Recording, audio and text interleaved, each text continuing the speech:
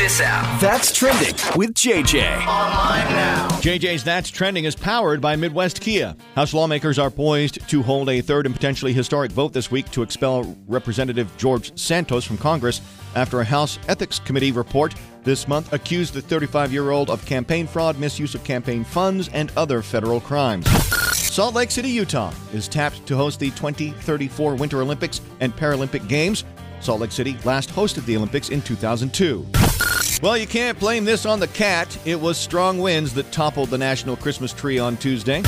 Kraft Mac and Cheese has ditched the cheese and is now offering Kraft Mac and Cheese not cheese. It's plant-based and vegan.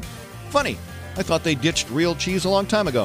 And Virgin Atlantic just flew a commercial Boeing 787 from London to New York, powered solely by animal fats. It's an approach that could reduce greenhouse gas emissions in the aviation industry by 70%.